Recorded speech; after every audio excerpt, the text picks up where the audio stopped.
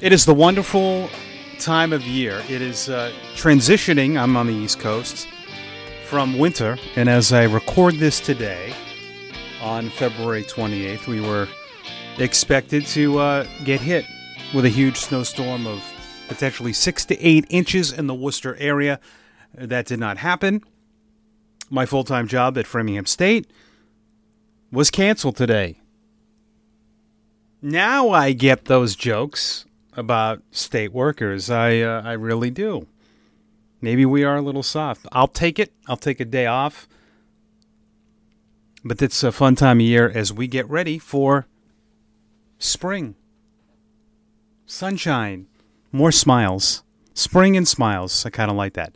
Another episode of Behind the Mic. I'm all choked up. Got my coffee going. Got the podcast brewing. As we bring you another episode, please subscribe. We'd like to thank the gang at Anchor.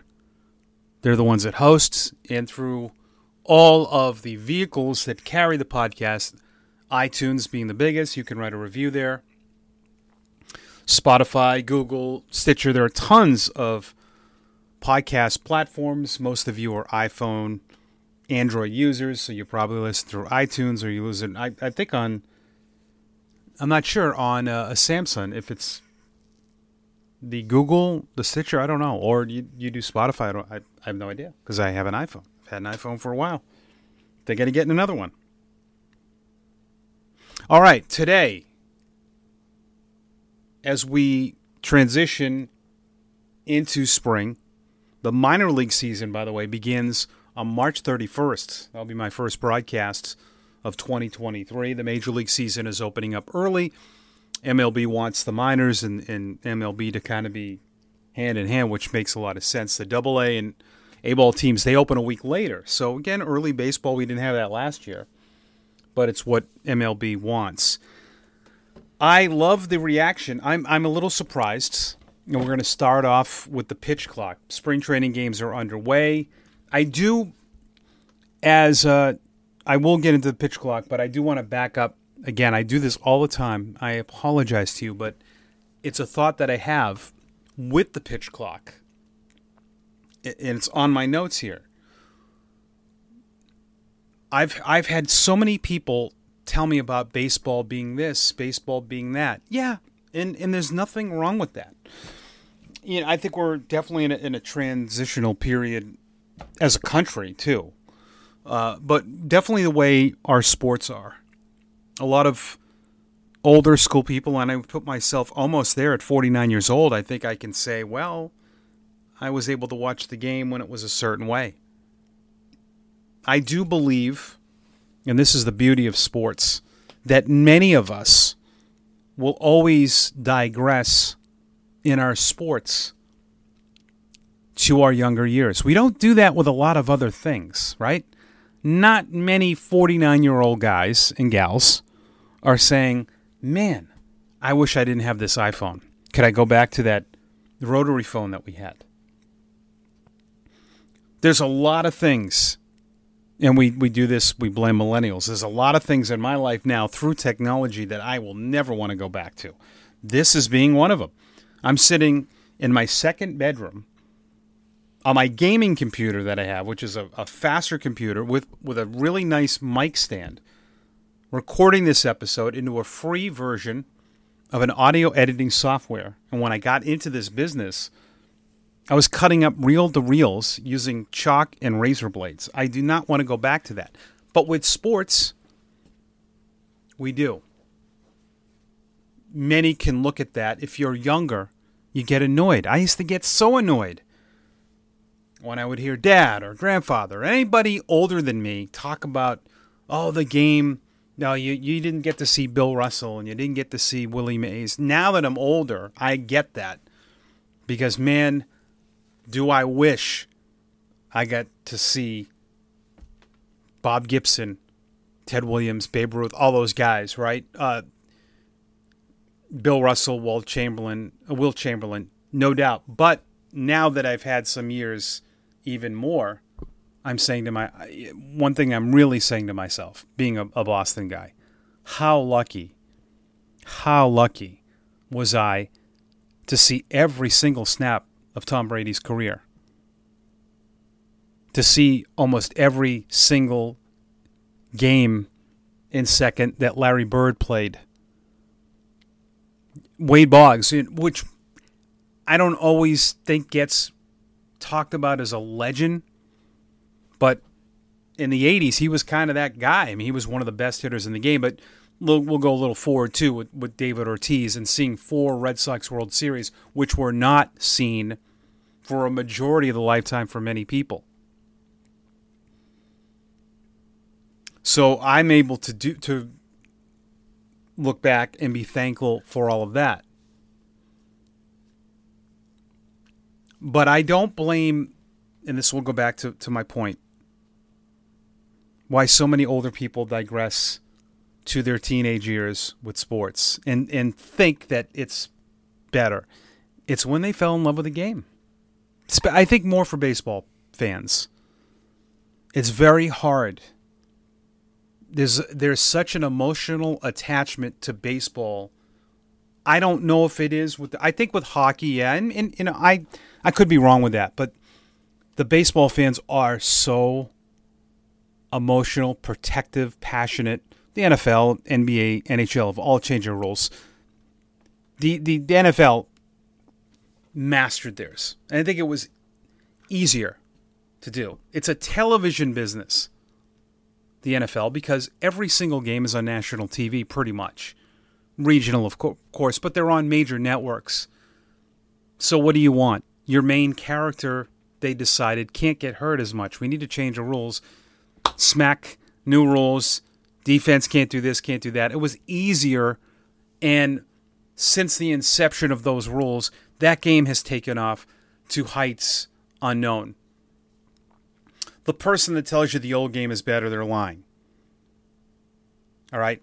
You're not watching the XFL. The XFL might be kind of like what the old NFL looked like. These quarterbacks now are the stars beyond the stars. They're that 500,000 per episode character, like Mariska Hargitay on Law and Order. You know, like she's the main character. That's why she's on TV. Her and Ice-T are on the most, because that's what we want to see. That's what the NFL did. MLB, it's tougher to do. But they have tweaked their rules, and the amount of buzz from day one in spring training. And this is every year, I think, for me, I've noticed how many baseball fans, when I go on social media at 1:25 in the afternoon right now, I can't believe, you know, how many game updates there are of spring training games, but how much interaction there is. There's 162 Major League games. There's about 30 spring training games. And that first day here in the East Coast when the Red Sox were playing Northeastern, the excitement that exuded from so many, I was so taken back by that. Now listen, I get told all the time, again, that the game's declining, and I hear this. Now, there can be parts of the game that need work. I think that in any era you could say that. I grew up watching the games in the 80s. Fans didn't go to the games. Opening day was sold out at Fenway. I remember going to 35, 40 games one year. You could go the day of. It's changed. These are different looking athletes now. And with any kind of business, and just because it's a sport, doesn't mean that it doesn't qualify. Every business needs an adjustment once in a while. Adjust or die, right? And this adjustment for already pumped up fan base that couldn't wait for baseball, and I think a lot of that too is that baseball fans probably dominate more in areas where it's cold. And I'm mainly on Twitter. It's a lot of East Coast people that I'm involved with, but just seeing the passion, the excitement for that first day of spring training, and then seeing how positive the reaction with the pitch clock. Now, I've already been through it a year. I was skeptical. I don't mind admitting that. And the reason I was, that first week, I thought was a clown show with violations, and I'm thinking, they don't have this in Little League and high school. And we're getting automatic strikes and balls called, and then all of a sudden it stopped. It just stopped. And we started playing quicker games. But what I liked about that, and certainly we do want to get out early for those of us working, because, you know, I work all day in my regular job. So do you as a fan. If you go to a game even at 6:45 at night and it goes to 10 o'clock on a Monday or a Tuesday, and by the time you get home, sometimes you're pumped up and it's 11:30, you might not do that, right? You might not want to do that. You go to a 6:30, 6:45 game, and it gets over at 9:15, and you're home by 9:30, quarter of 10, and you're in bed by 11. Okay, that wasn't so bad. But it was just the overall look of the game. Once the pitch clock was mastered by the players in the minor leagues, the feel, the pace, the execution, just the whole look of it, it looked better. It looked like the game I remember watching that was quicker. And when you think about it, it's not only just about shaving time off. I saw something on Twitter where they showed a guy getting a whole batter out in the same amount of time it took one guy to throw one pitch. Think about that. 3 outs to 1 pitch. We can't have that. Why would you want to sit and watch nothing? If the game is going long with action, I think we're okay with that.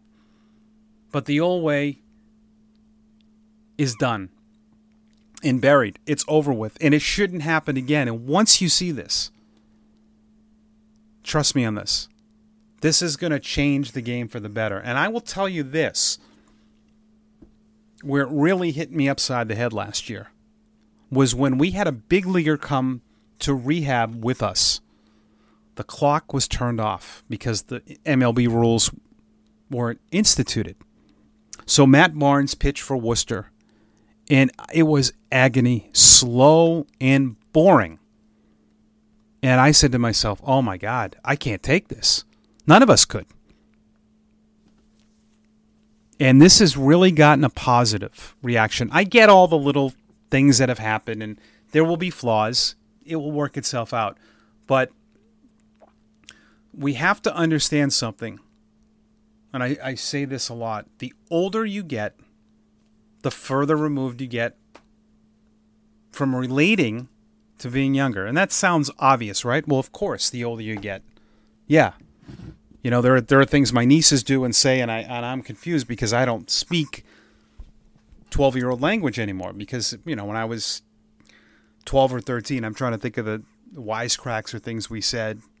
I don't know what I don't remember. You know, there's different things. But we have to understand is that everything that changes to improve is for the next generation.